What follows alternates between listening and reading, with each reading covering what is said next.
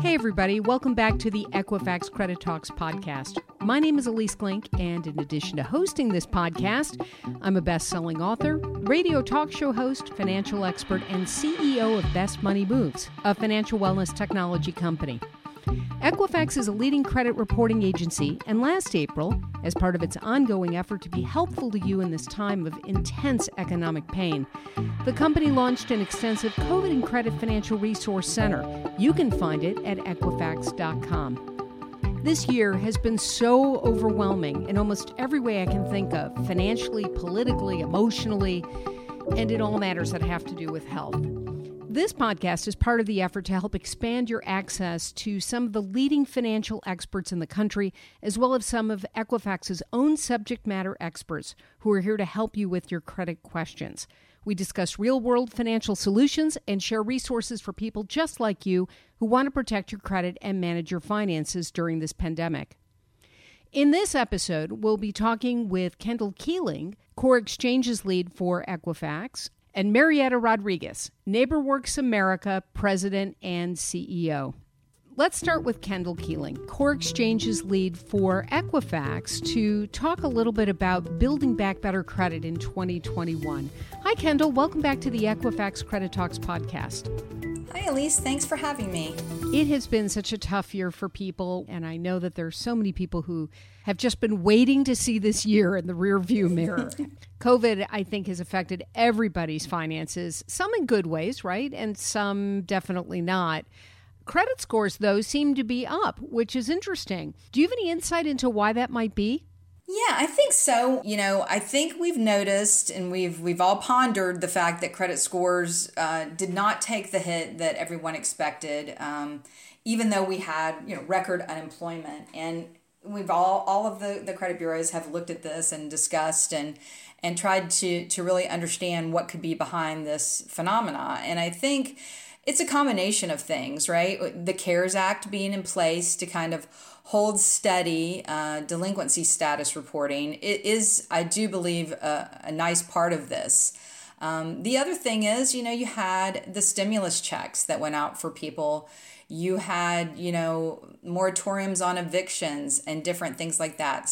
And you also had a lot of people who did not have a negative employment impact, right? A lot of people kept their jobs, and then some of these people still got stimulus payments. So what we saw the scores go up, but we also saw, the underlying factors go in line with that. For instance, debt went down overall for a good period of time, and I believe it's still down overall. So where they weren't out doing a lot of discretionary spending because they couldn't, right? They couldn't take that trip to Greece that they wanted to take, or they couldn't. Right, they couldn't go out to dinner. They couldn't, that's right. Go shopping the same way they might have otherwise gone shopping. Right. So what it looks like is that they took some of that money and along perhaps with their stimulus payments and paid down debt. So we were quite surprised to hear some of this behavior happening because we kind of assumed that people would start to struggle and we'd start to see that. And I think people, feel probably pretty empowered that they were able to pay down some of this debt and get themselves into a place where they are not at risk. And again, a lot of people didn't lose their jobs. For those that did, we tried to put things in place to help protect their scores and their credit history. I think it was effective. I think the CARES Act has been very effective in trying to protect credit histories and credit scores for consumers in general. I have to say, I think you're right. As somebody who was documenting what was happening to people with the last recession, right, the Great Recession back 10, 12 years ago, you really saw people get crushed. And a lot of that had to do with they didn't have like a mortgage forbearance program. This time, 9+ million people, about 20% of all people who have mortgages took advantage of it. That's right. And now it's down to 5%. And they didn't have that 10 years ago. It would have saved a lot of people a lot of hell, actually. Well, and so there have been all of the forbearance programs and the deferments, those have been in place for some time. And they've been utilized in past, disasters. So the difference here is that in past disasters, they were usually, a small geographic area with the exception of the Great Recession, right? So I think that was the big difference. I mean, there was a big awareness. There were, people were reaching out to their customers in a way that we hadn't seen before because there hadn't been this urgency like there was this time.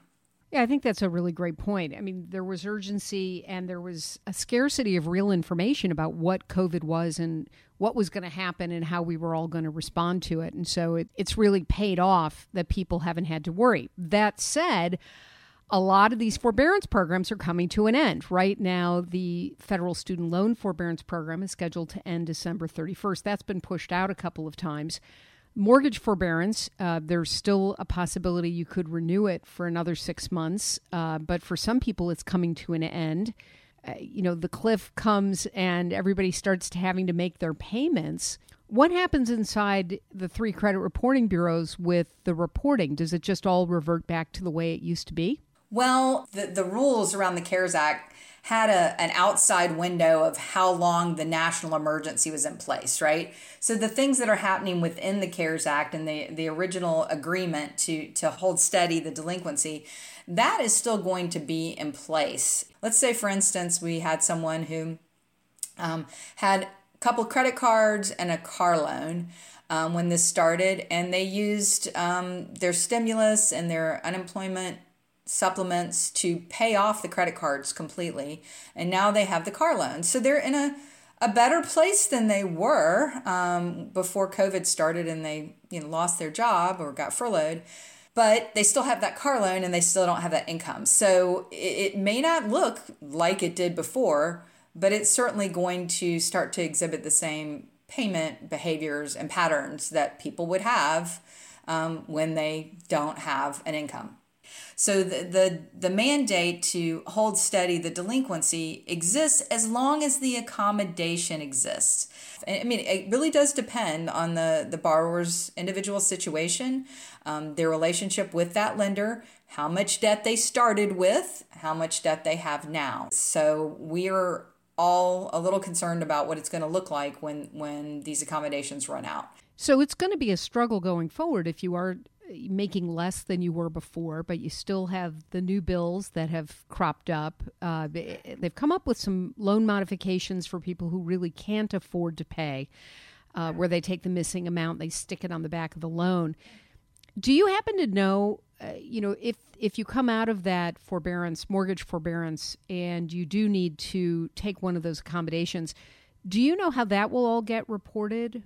Yeah, well, so again, there are several options that the mortgage providers have. You mentioned adding it on to the end. That's a possibility. They can also do an additional loan with the forbearance amount. So there's several options, and hopefully the borrower and the lender would work together to put something together that is realistic for that borrower. 6 months ago, 8 months ago, we wouldn't have thought in a million years that we would see debt go down in a situation like this. So I'm very optimistic that, this is going to have the best possible outcome that it can. Hopeful that we'll get some additional help and support from the government through this. But, it's not going to work for everyone, certainly. So last question, Kendall. If you had to give people a couple of things they should try to do as they come out of these different forbearances, or there are some different cliffs out here, what would be your best pieces of advice in order to start, building back the better credit, or to maintain the better credit you now have?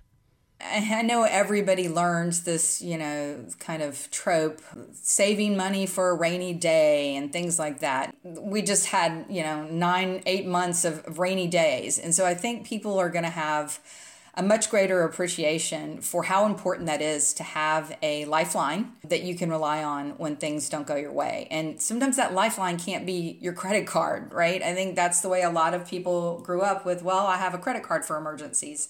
So building savings is going to be really important. As soon as people get to where they can, they'll have a very strong memory of how important it is to have that safety net. The other thing is, it's back to the basics on credit.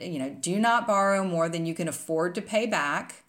And that means, you might really want that car. But when you really sit down and look at your budget, that's when you need to say, maybe I shouldn't take that loan. I should ask for a smaller loan. That's something that's going to be important. And then also the not being late on payments, right? I mean, I think everybody's very tuned into now that correlation between late payments and credit scores. You can see it has a huge impact. So it's really important that you budget so that you don't make late payments. And again, that's tied back to not having more bills than you can afford to pay. So it's really, really important to budget, to look holistically at what you can pay for now, what you could pay for in a crisis, and plan out your spending that way and your borrowing that way. Kendall Keeling is Core Exchange's lead for Equifax. Thanks so much for helping us out here. We appreciate it. You're welcome. It was great to talk to you. Let's turn to housing.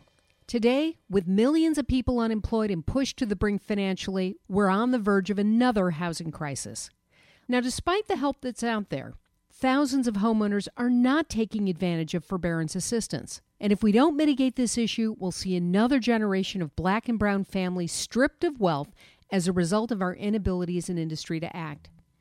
NeighborWorks America is a leader in helping people become homeowners and sustain their homes. Marietta Rodriguez is the president and CEO of NeighborWorks America. She joins me now to discuss these topics, as well as how Black, Hispanic, and other minority communities can use homeownership to build generational wealth. Marietta, thanks for joining me on the Equifax Credit Talks podcast. Thank you for having me. So tell me a little bit about the history of NeighborWorks America and how the organization helps people. NeighborWorks America has a rich history working across the United States. We were actually created by Congress. We're a very interesting entity in that we carry a congressional charter, and we were created in Congress in the late 70s to help fight disinvestment and fight redlining in communities and bring investment and help revitalize urban corridors across the country. We've evolved over the last 40 years.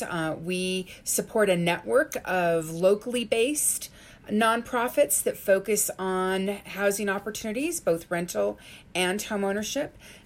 We also provide a fair amount of training and capacity building in the community development and housing industry. But we've had a front row seat to many of the housing challenges this country has faced in the last 40 years. So I'm really excited to talk about what we've learned and what we can play forward. Well, let's start with foreclosures and forbearance programs and the struggles that people have had because of COVID-19 this year. So your organization has noted that foreclosures have started to move up, and yet there's still like 5 million people who are in a mortgage forbearance program, about 10% of people who have mortgages. Good news, that's down from the 9% when it was at the high at the middle of the year. But you seem to think, or your organization seems to think, that portends some trouble in terms of the number of foreclosures. So tell us about that relationship between forbearance and foreclosures, and what are you seeing out there? Certainly, we are excited that the forbearance program is out there and that so many people have taken advantage of it.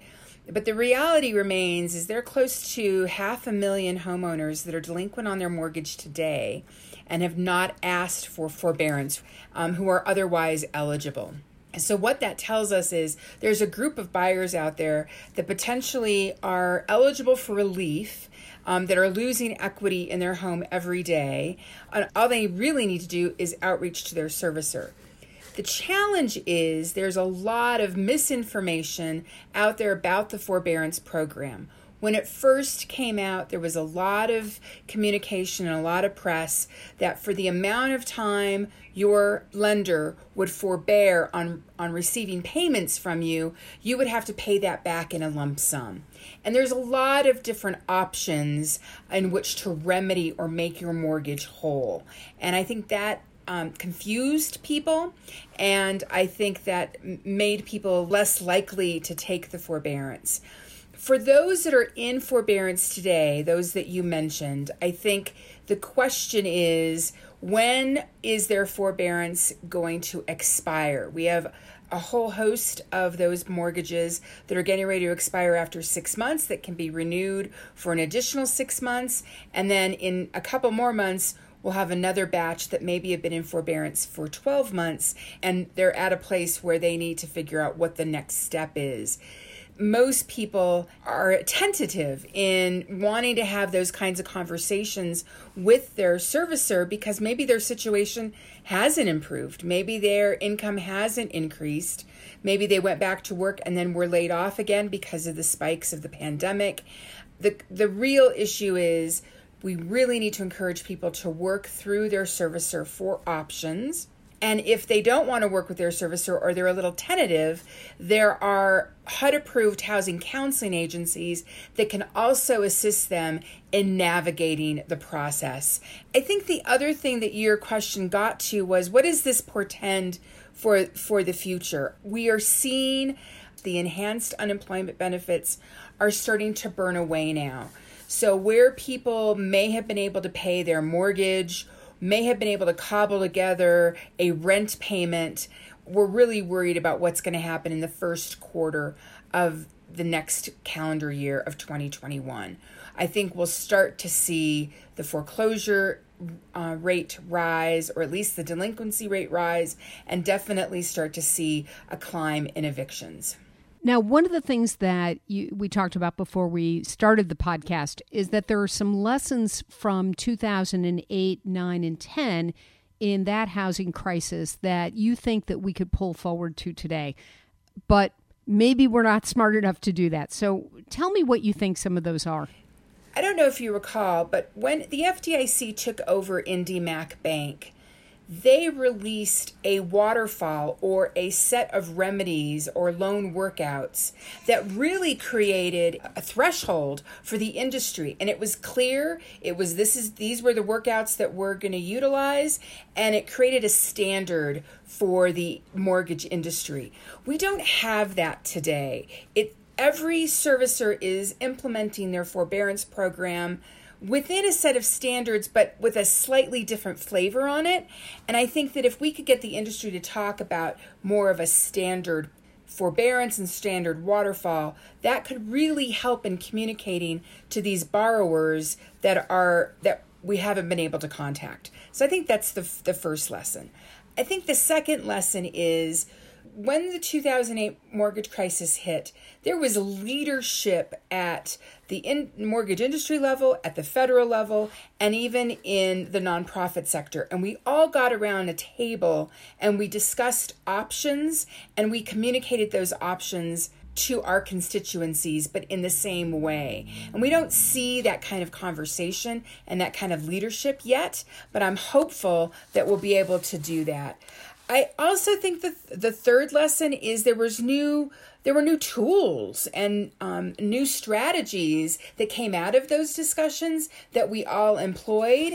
And I think we're starting to see some of that. An industry group recently got together and formulated a little mini media blitz for those home buyers that were eligible for forbearance, and put out some ads and are using social media to try to get to them. We did a National Ad Council campaign whose theme was "There's nothing worse than doing nothing" during the foreclosure crisis, to try to elicit people to take action.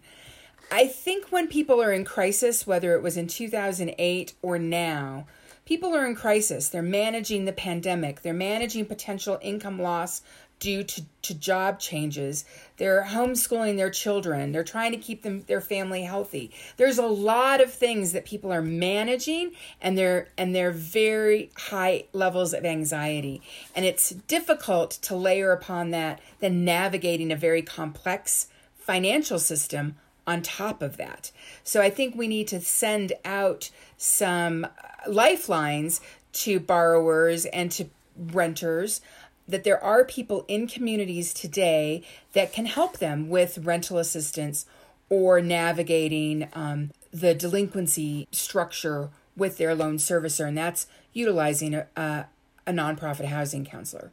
Let's turn a little bit to minority home ownership. So Black families experience homeownership at a far lower rate, right? They buy homes at a lower rate, but they experience foreclosure at a higher rate than white homeowners across the country. Hispanics are doing better than Blacks, but not by a whole lot, and certainly far less than white homeowners. But yet, homeownership, as you know and I know, because I've been writing about this for so many years, this is a key when it comes to generating wealth that lasts beyond one generation but becomes kind of generational wealth. Why is it, do you think, that Black families are not able and have not been as able to take advantage of homeownership? And we can certainly talk about systemic racism and some of the other things that I think for many, many years were problematic. How is your organization helping Black and Hispanic families to step into that new role? Where can we send our listeners for that kind of guidance? It's a really good question. I think it's worth noting that the Black homeownership rate, the Hispanic homeownership rate right now is a result of years and years of structural barriers that have roots in racism and other things. We are working really hard to create open pathways, opportunities for people who are interested in homeownership to pursue the American dream. We do this in a couple of ways. One, there's a lot of myths around how, particularly if you're a first-time home buyer, how much money you need down, what your credit score needs to be. So we often encourage people to sit down with a HUD-approved housing counseling agency to just go over your financial picture. Let's not take a guess whether or not you're mortgage ready or not. Let's actually pull your credit. Let's look at your ability to pay, what your rental history has been, if you have one, and figure out how far away or how mortgage ready you are. Oftentimes we find that a potential home buyer begins their home ownership search online. They begin to see what homes are available, and they start to go see them and contact a realtor. I mean, that's sort of natural. We like to ask people to just step back just a little bit. We don't want you to fall in love with a house just yet, because what happens is you fall in love with a house, you may or may not be able to afford it, and then it becomes your realtor's job to find a lender that will lend you money to buy on that house, and then they refer you to a housing counselor. But the two most important decisions have already been made. You've chosen your house, and you probably chosen your mortgage product. What the housing counselor wants to do is help you shop for the right mortgage product for you. And there are a lot of resources available, particularly to first-time home buyers, to help them get into their first home. For example, there are many down payment assistance programs. There are first-time homebuyer mortgage products offered. But it's hard for a homeowner, or a potential homeowner rather, to figure out what resources are available in their community and then figure out, am I eligible for these? So working with a community group, it's their job to be a resource hub, figure out what's out there, and then they can figure out, based on the information that you've given them, whether or not you're a candidate for any of those resources. Then they can begin to provide linkages to the lender that's providing the best mortgage product for your circumstance.